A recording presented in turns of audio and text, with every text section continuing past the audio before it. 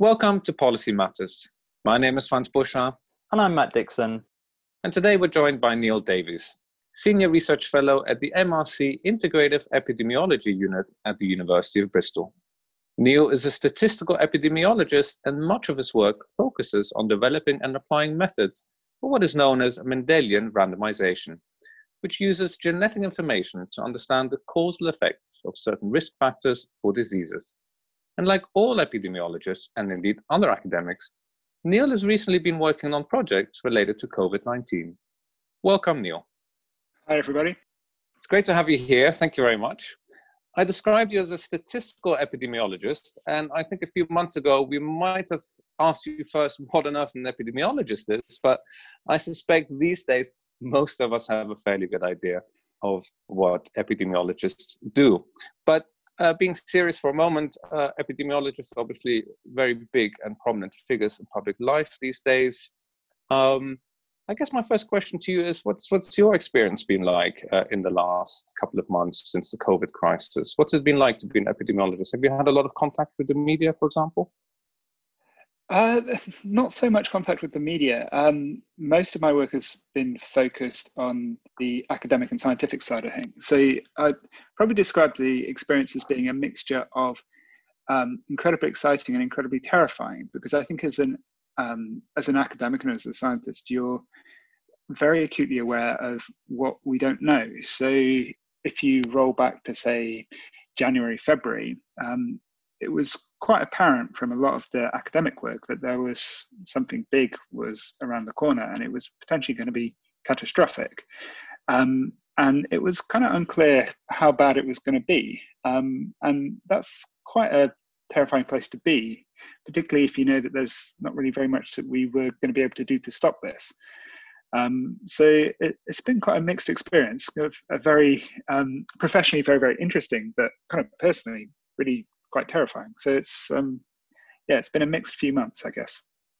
And yeah, I mean, I can understand what you mean about that kind of, it's an exciting time, and professionally, and in that sense, it's kind of very, very interesting, and it's like a once in a lifetime event where epidemiology is like at the forefront of everything, right? Leading the news all the time.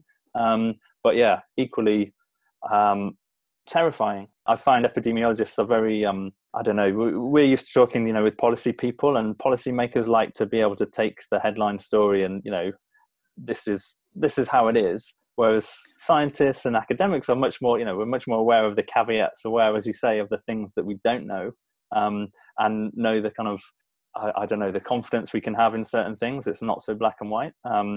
So I guess it is a bit frightening to be in a place where the politicians and the decision makers are wanting to take something that's very uncertain and then make some pretty bold moves with that. So yeah, it's well, and they have to, right? They don't have a choice. They have to make some decision, and they have to take some action in response to a lot of this. And they're doing it with very little information about what will be best.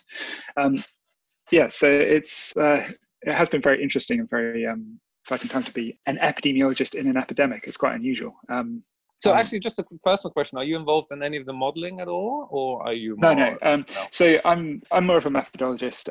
I focus on basically running statistics on large data sets and trying to understand what we can learn from these data sets. So I'm not involved in any of the infectious disease modelling. I don't have any particular expertise in the models that they're using. So the things like the imperial model that you heard about at the beginning of the crisis, I've not looked into it in detail, and I don't know the specifics of what they're using for those. My interests more lie in if we're interested in something in the population or a particular feature of the population, how do we learn about it, and what study designs can we use to understand it? That's really interesting, because I think everybody has, since things like the imperial model came out and Oxford have their model, and this is talked about every day, and there seems to be new data on cases and deaths and the R rate and the case fatality rates and all these kind of terms that we're becoming familiar with. And one of the things that's been quite interesting is some of the studies that have come out and have suggested some kind of strange relationships, right? So there was the one about smokers are less likely to have severe cases of COVID-19.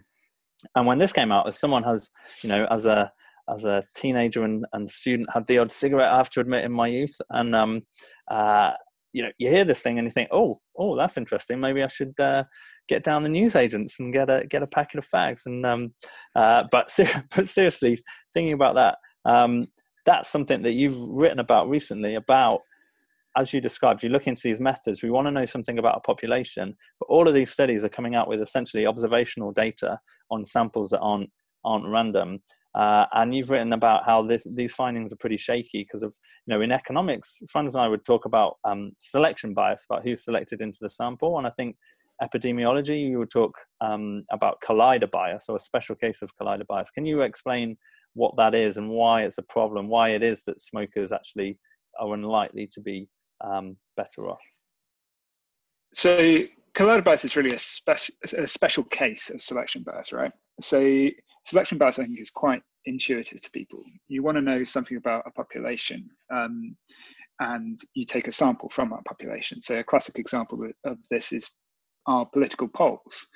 If you get a representative sample from the population that's similar enough to the population, you can just sample 1,000 people, 2,000 people, and get a good idea of the level of support of different politicians within that population. However, if you don't take a representative sample and you don't take any steps to ensure that the sample that you've got is similar enough to the population, your sample is going to be skewed. So, for example, if you went out to, a university precinct and sampled a load of students, their political preferences are not going to be representative of the population. Now, similarly, it's pretty obvious that if you sample a load of young people or a load of healthy people, the rates of disease in that sample is going to be very different from your population. So this kind of introduces the idea of selection bias, that you need to get a representative sample from the population in order to learn about things like disease rates in a population, which is really important for this epidemic, right? To know how many people are actually having this disease. But what's less obvious is that not only do you need a representative sample to get accurate estimates of disease rates, you also need to have some understanding of the selection into your study to get accurate estimates of association. So collider bias is a bias that occurs when individuals are selected into a study on two characteristics of interest. So it might be whether they were a smoker and whether they had COVID. So if people who are smokers are less likely to go into your study, and if people who have had COVID are more likely to go into your study, then an association can be induced between those two variables in your sample that doesn't exist in the population. So it's really quite unlikely that smoking is going to protect against getting COVID. In fact, probably the opposite. But if we select our sample in a particular way that oversamples these groups, then we can induce associations in our sample that's spurious. And this might happen kind of automatically as part of our study design. For example, we might sample a load of people who turn up at a hospital. Well, they've turned up at a hospital for a reason, right? And one of those reasons might be because they're a smoker and because they've also got COVID. And that can induce these associations and lead to really quite misleading findings. And if you kind of look at a lot of the research that's been published very, very quickly in response to this crisis, a lot of the samples are not representative. They're not the perfect study design that we would like to learn about this epidemic. And that's really what we've been trying to explain and highlight the reasons why we might get some of these slightly odd associations. I mean, I think that's very interesting. I mean, first of all, I should say to our listening audience, Matt's advice was more along Donald Trump here. Smoking won't help you against COVID, for sure. But I guess more seriously, what you're saying is quite important there. You know, we've seen some important scientific studies being retracted in recent days. Me and Matt have talked, I think early on actually in the COVID epidemic, have talked about the importance of data gathering and actually the continuation of that and how long it takes somebody in our field, for example, on labor economics, to actually get hold of the data and do any COVID analysis. You know, will be many, many quarters, if not years, post-COVID crisis before we can actually get some serious inference on what happened in the labor market at this time. I guess my question to you is here, there's obviously a lot of development going on by academics and also the government in terms of developing apps to trace COVID. There's more than 30 countries in the world that are developing some sort of technology to analyze symptoms, to help people to select themselves into some sort of COVID study.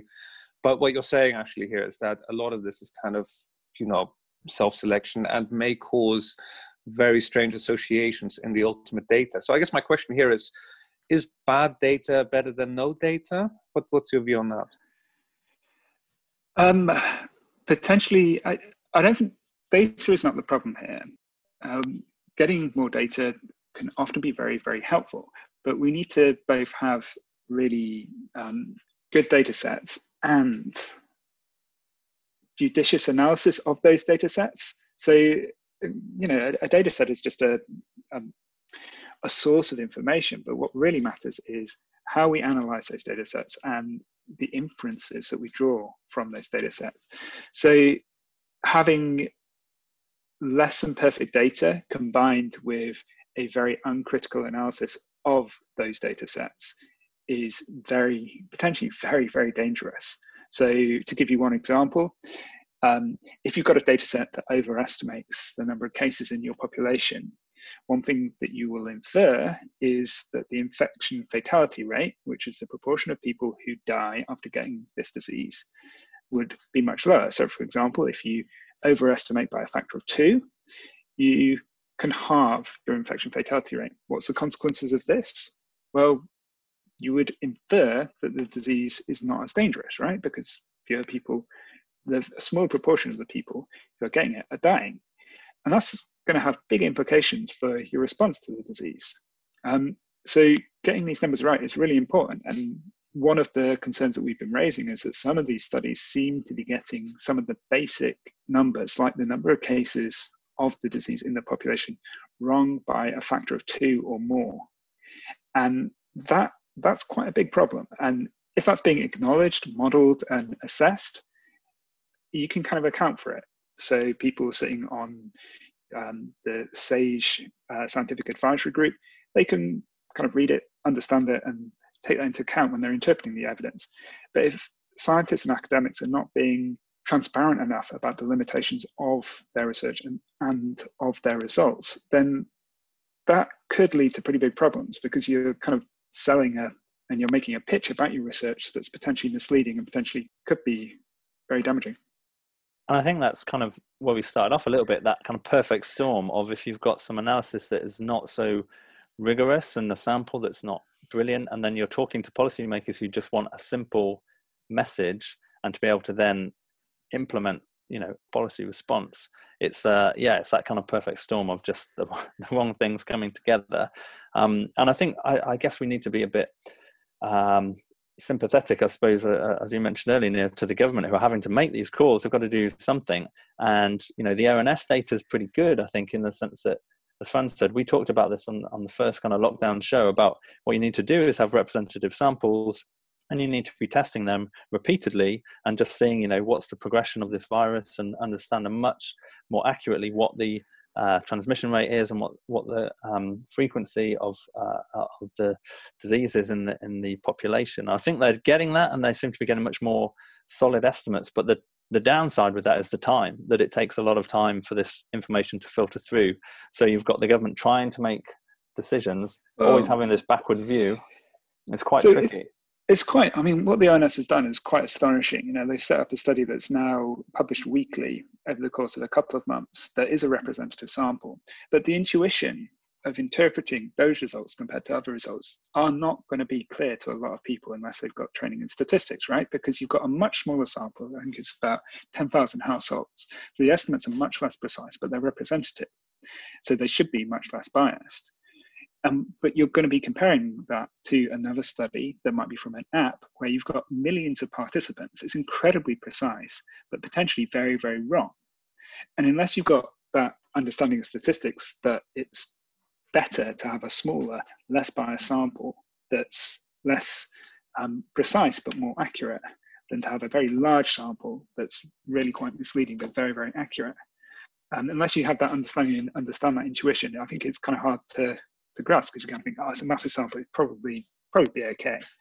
And I think even for quite experienced policymakers and quite experienced academics, that tension and that contrast is really hard to interpret well. I think, hopefully, and I trust that the government has the statisticians with that understanding to be able to take what is, really great data, as you say, from the ONS, and use it, interpret it in the right way. So we've had a bit of COVID chat, which is what we tend to do now, because it's such a prominent policy issue and is going to be for some time. But that kind of leads on, thinking about this sample and how you interpret the data, to thinking about your work, as you described as a methodologist. Franz and I, as economists, we're like with epidemiologists, we're always interested in understanding causal relationships between things, because we want to be informing policymakers and making sure that the people who are making these decisions, whether it's about health policy or labour market policy or whatever it is, education, that they're not just looking at associations or using slightly imprecise data and drawing conclusions. And we've talked before on Policy Matters about how we try and exploit some variation in the data, right? We never normally get a kind of controlled trial like they would in medicine, but we're looking often to exploit something that happens that's a bit random, like a law change that just affected some people and not others. And then we look at, okay, how did that impact their education or their health or whatever, earnings or whatever it is. So this Mendelian randomization that Franz mentioned at the beginning, this is something that I know economists are starting to be very interested in, as it is a way in which epidemiologists are doing the same sort of thing, exploiting some naturally occurring variation to try and understand causal relationships. And I've been working on this a little bit with epidemiologists, including yourself, Neil. I have to have full disclosure on this. And I tried to explain this a little bit in a previous episode of Policy Matters about how Mendelian randomization works, but that was very much a case of an economist explaining epidemiology. And so I've wanted to get you on to come and do the job properly. So can you just give us an understanding of the basics of this Mendelian randomization? Okay, so Mendelian randomization is an approach that uses a natural experiment that is encoded in our DNA. I think everyone probably knows that we inherit our DNA from our parents. Across our genome, there are maybe 40 million genetic variants that differ across individuals in the population, actually considerably more than that, but we focus on the ones that are relatively common. We now kind of know individual genetic variants that associate with different characteristics. So we know genetic variants that associate with having slightly higher BMI or being slightly taller or staying slightly longer in school. Now, what's really nice about genetic variants is that we know that at conception, you've got a 50-50 chance of inheriting your mother or your father's genetic variant at each point. They've got two alleles, and you inherit one of your mother's and one of your father's at each point, a variation in the genome. And so, conditional on your parents' genetics, you've got a perfect experiment now. So it's perfectly randomized. And this is incredibly unusual to have such a experiment, particularly for the traits that we might be interested in. There's very few other ways that you can get reliable estimates of things like BMI. And what we can do is we can follow and look up genetic variants across different populations and see how they associate with other outcomes. So we might take the genetic variants that we know associate with BMI and investigate how they associate with educational attainment to test whether BMI has a causal effect on educational attainment. And one of the really interesting things that we've managed to find is that if you look at the genetic variants, if you just look across the population, genetic variants associated with BMI do associate with educational outcomes, which naively you might think, well, that implies there's cause between these two factors. But we've gone further to use samples of siblings where we're able to control for family level differences between individuals. And you can see all of those differences disappear completely, suggesting that there's very, very unlikely to be an effect of BMI on education. So let me just ask you a question here, because I've been looking into this a little bit, and the methodology here is similar to what economists use. It's really interesting, like you said, that there is this kind of at birth, at conception, there's this random experiment where, some of us are born with a certain set of genes. that make us more likely to do something, right? And that's just there. That's it. You know, it can't be changed, and that can then be used for some sort of inference in a statistical setting. Can't say my S's today. So, but I guess my question is, and this is very much from a layman perspective, as somebody who doesn't know a lot about medicine or epidemiology, how on earth do you know about these relationships between the genes and these, I guess, what they're called biomarkers in the literature? So where exactly does that come from? So we've, over the last maybe 15 years, there's been a series of very large studies where genetic epidemiologists have collected together all the data that's available, where you've got a study that's got information on genetics and information on your trait of interest, your biomarker, BMI, your cholesterol level, your height, whatever. And they'll put it all together. They'll estimate the association between up to 40 million genetic variants and that trait, say BMI, and then they'll combine it all together using meta-analysis. And these studies are enormous. You know, they have like over a million people is common for these studies. And because everyone's got the same DNA underlying it, you can combine it together very, very easily. And you've kind of got a genetic backbone to these studies that allow you to combine studies from Japan with studies from America to European studies, and you can combine them all together and estimate these associations. Because you're doing effectively 40 million linear regressions or 40 million logistic regressions, you're doing a lot of statistical tests, and you have to account for the effective number of tests that you're doing. The 40 million genetic variants are not independent, so they correlate somewhat across the genome. And statistical geneticists have kind of come up with a threshold, a statistical testing threshold of 5 times 10 to the minus 8. Rather than to the usual 0.05. Yeah. Yeah. So, I was wondering exactly about that. So it seems much more kind of almost like the guys in physics that are using statistical tests that are just so much more precise than kind of what economists and social scientists are using. I mean, it depends how you look at it, because you're doing so many more tests, right? So the purposes of these statistics is very, very different. So because we're doing 40 million tests, we reckon that there are, I think it's approximately 1 million independent variants across the genome if you kind of take out all the correlated variants. So that's how you end up with this to times 8 to the minus 5. And they're also very careful to replicate their analysis. So you find it in one study, and they'll typically have a replication sample where they then look up those genetic variants and then say, yep, even in a completely separate study, we're replicating most of these findings. So it is quite a systematic approach for identifying these genetic variants. So we can be pretty confident that they do associate. Yeah, so that 5 times 10 to the minus 8, this is basically saying there's a lot of zeros after the point, not, and that is the likelihood that this is just random. When you've looked at 40 million people, you found this association. This is the likelihood that you would get that kind of relationship by chance if there really wasn't a relationship. So it's just saying we can be really confident that actually we've found something that really does associate with whether it's BMI or education or whatever it is.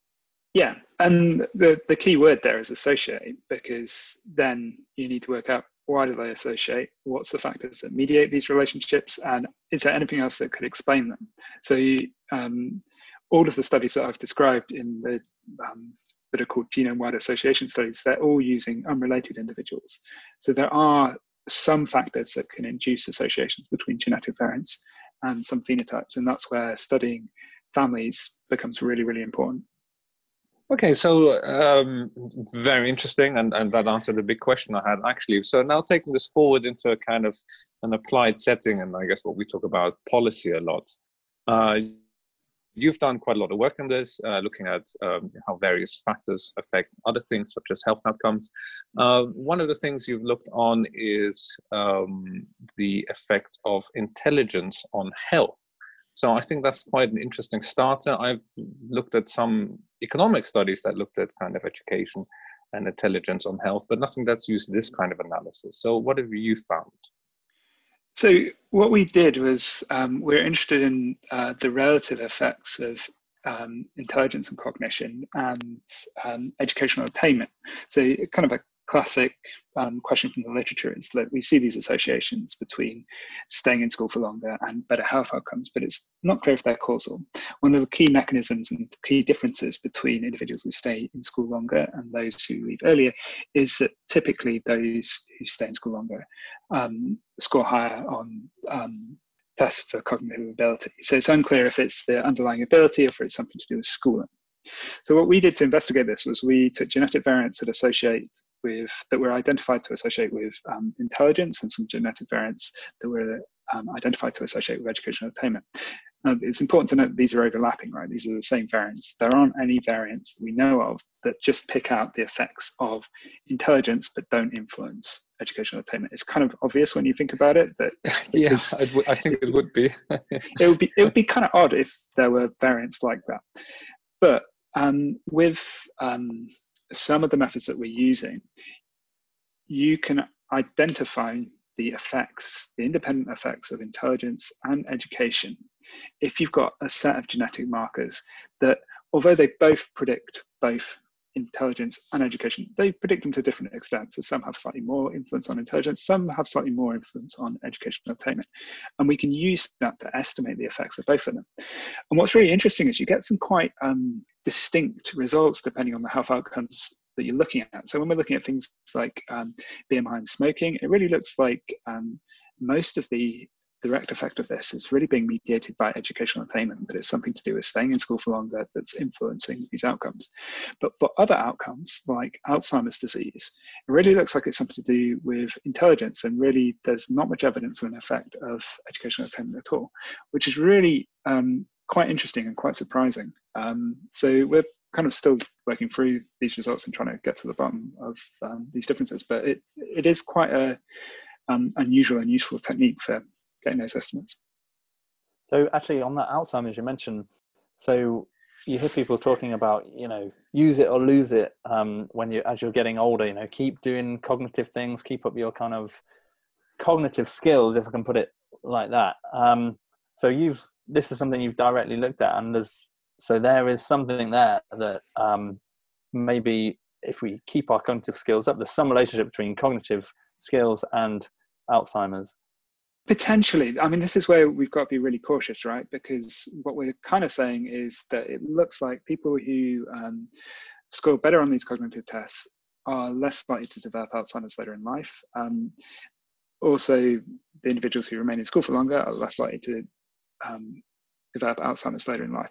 But it's kind of difficult to go from that to directly to things like brain training or kind of cognitively engaging activities for older people to know whether that would have any influence, because we don't know the mechanisms that are in between these factors and actually getting the disease. So there's a lot of questions there, and I think it's definitely way too soon to say this is definitive proof of this intervention would affect your risk of Alzheimer's. I mean, Alzheimer's is one of the hardest diseases to study. I mean, there have been, I think 99% of drugs developed for Alzheimer's have failed. And we don't have any effective treatments for it at the moment. So it's really, if you want to have a prior about any intervention affecting Alzheimer's, your prior should be pretty strong that it probably doesn't. So, okay. So I think we can all put our Sudoku pads away. I was going to say that's same. Don't rush out to the shops and buy Sudoku games like toilet paper. Well, I mean, it's one of these things that we don't know, right? So we've got no idea if it would. Maybe it does. Maybe it doesn't. But I mean, if you want a perfect study designed for answering that, you've got to randomize people at age probably 35. To do Sudoku for the rest of their life and see whether it makes a difference. Now, that's going to be A, incredibly expensive, and B, quite hard. I don't know how many people we could convince to.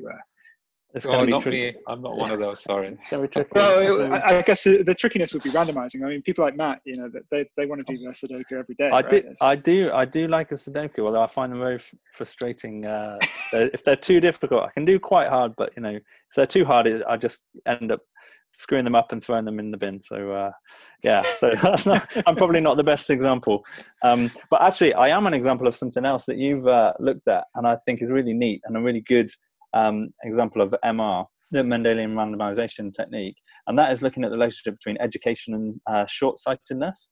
So this is something that we observe, right, a lot, or has been observed, that educated people are more likely to wear glasses. And in fact, if we look around the screens here, I'm wearing glasses, Neil's wearing glasses, Franz is wearing glasses. So, this is not a perfect sample, but we've got 3 people who are educated to a certain degree, and we're all wearing glasses. So the question is, you wonder, okay, well, is it that education affects your eyesight, or is it that people with poor eyesight are more likely to get education? And yeah, I mean, I didn't wear glasses until I was 21, and I was sure it was to do with studying. I finished my degree. I realized that I could not. I'd look up for my exam paper and I couldn't see the clock at the front of the exam hall. I even started one exam. I hope no examiners are listening. I started one exam because I thought the time was right, and then I got about 3 or 4 minutes in and they said, okay, you can turn your papers over now, right? And so this was my experience of education and short-sightedness. So yeah, I was very interested that you looked. So what you're saying is because you're short-sighted, you get more time in exams and you do better. I see. Well, yeah, something we didn't like consider that one. You should have looked into that. But yeah, what did you actually find in your real life study? So yeah, I think it's a really intuitive example, because you can imagine we can get a load of genetic variants that associate with educational attainment, how long people remain in school. So there are 72 of those. There are a few genetic variants that also affect your how short-sighted you are.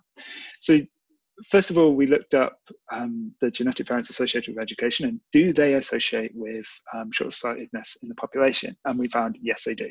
So individuals with more of these genetic variants that predispose them to staying in school more likely to be short-sighted. But what's really nice is we can do the opposite direction. We can look at those short-sightedness variants that just by chance, some people inherit these things and it means they're more likely to be short-sighted, and look at how they associate with educational attainment. And we found there was very little evidence of an association. And not only was there very little evidence of an association, these estimates were really precise. So they're really precise at 0. It's not that there's a small effect, it's just the effectiveness there would be absolutely minuscule, and it's not consistent with the association we see between short-sightedness and education. And this is very strong evidence that the relationship goes from educational attainment to short-sightedness, and not the other way around. And I don't know of any other study design that would allow you to investigate that particular relationship. It's got quite a lot of policy relevance, particularly for a number of countries that have quite substantially increased the length of educational attainment. So countries around East Asia have experienced huge increases in myopia over recent decades as children have spent more time in education, and it actually leads to quite severe side effects. And it's there are potentially things that we could do to help reduce those rates of myopia, or change the way that we educate kids in order to help protect their eyesight. And that's something that could potentially be mitigated for. I guess the other side of it is that it looks like interventions we have for eyesight, glasses, work, and they enable people to get educated. So that side of things we're doing well, but the reverse direction is something that needs more work and could be solved potentially. Well, I think that's super interesting. I mean, and I've never really thought about it as much as Matt did, I must say. But now that we are thinking about it, obviously we have the same thing going on in the UK. Raising of the participation age has increased. The university participation rate is an all-time high. So, there's interesting questions here about, myopia developing in the UK population as well going forward. But I should say, like you said, the intervention is good, and glasses do make you look much prettier. Well, we can all agree on that. But I think, the policy relevancy, you said it, I was just really surprised at the difference, in the UK from leaving school at 16 to leaving school at 21, leaving education, so going to university, could be enough, the effect on your eyesight could be enough to make you need glasses for driving, which is like, that to me seems like a huge effect that we just, until your paper, I never really, well, obviously I had thought about it, but I never really thought about the kind of the bigger picture of that as a factor. Yeah, so it's really, needing glasses is, bad. Well, it'd be better if we didn't have to use them, but there are other consequences of it. Again, this is not something that I'm a complete expert in. So I thought it wasn't it the things like retinal detachments as well that are also associated with Yes, they are. I'm an expert on that as well because I've had a retinal detachment, so I can tell you. Yeah, This is playing to all my subject individual strengths. But yeah, I think that is associated Matt, with you must be myopia super as well. smart. I should be. Yeah, you'd think. You tell my boss. But yeah, so there are quite serious side effects of it as well that are potentially associated with really quite bad outcomes. They're much rarer, of course, but yeah, there are consequences there that would be good if we could avoid. If it was something as simple as, oh, it's just that you're keeping them inside for too long and they're not getting enough vitamin D free sunlight, for example, we could help prevent this. But yeah, at the moment, we don't know exactly what's causing it. So yeah, so that was going to be my next question. Is there any kind of thought you have on why that is exactly? Is it because, there's so much reading and the print is too small, or now we're looking at our iPads too much, or like you said, vitamin D? Any? So it's absolutely not iPads. So the sample that we were looking at was they were born between the kind of 30s and 70s. So they were going to school in way before iPads and way before computers, in fact. So it's nothing to do with modern technology, as far as we know. More than that, again, it's something that we need to find out more about. There are hypotheses to do with, I believe there are hypotheses to do with vitamin D, although again, I want to check that before saying it with any certainty. And there could be many other things that we're not considering. So it could just be the process of looking too focused at too short a distance and not using your distance vision. But we don't know at present. And I want to come back to something you mentioned earlier about a lot of these studies you're using just, unrelated individuals and you're looking at their genetic code.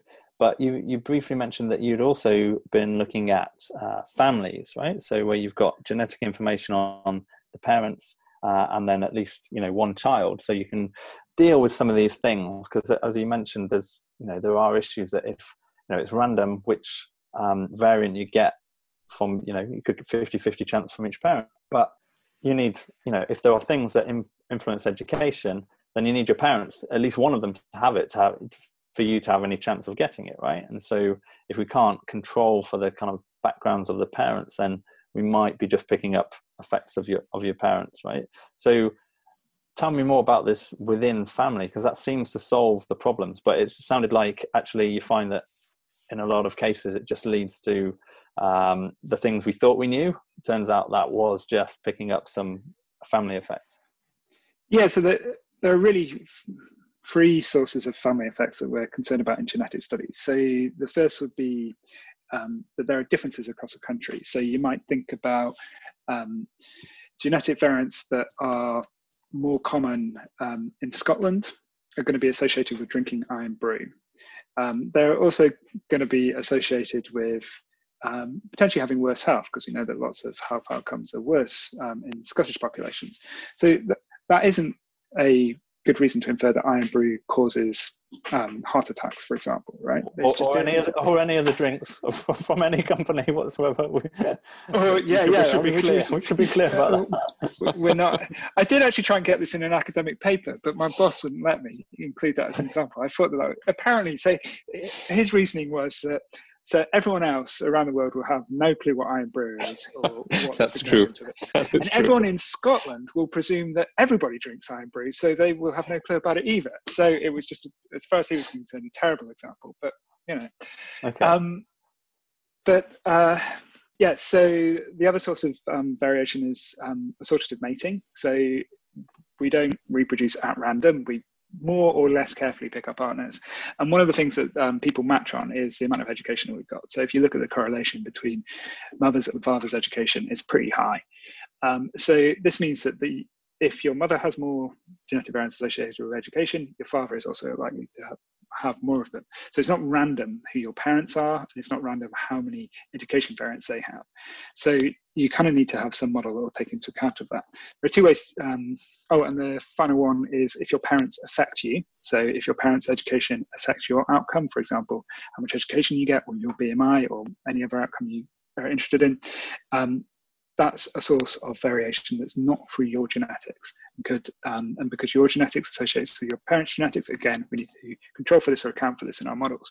So there are two ways you can do it. You can either use, there are at least two ways you can do it. You can either use samples of siblings, and because siblings have the same parents, we know that they're effectively drawing their genetic variants from the same lottery. They've got the same distribution. Their parents has the same distribution of genetic variants. So if we compare any differences in genetics between siblings and associate that with the differences in their outcome, that should control for any of those familial effects. Similarly, if you look at samples of trios where you've got the mother, father, and the offspring genotype, you know their genetic variants, again, you can directly control for the parent's genetics, and that eliminates these sources of bias in those estimates, which is really quite neat. And for some examples like BMI and height is a really weird one. So why would you expect height to affect educational attainment? I mean, the timing of it just doesn't really work particularly well and doesn't make a lot of sense. But there have been a huge number of papers on it investigating it.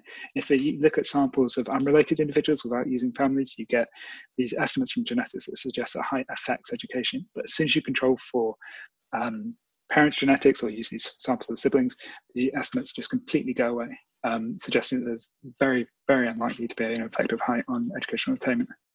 Yeah, I think Matt and I, and many of us can agree that parents are incredibly annoying from a statistical sense. They're always in our data driving things that we can't see. So not yes, just a statistical sense, I'd say, but yeah, no, I probably shouldn't say that, but yeah. Yeah. It's the dangers of parents. Anyway, Neil. We've discussed a lot. I've actually got lots more questions. You have this really interesting paper on alcohol and kind of cohabitation and your spouse.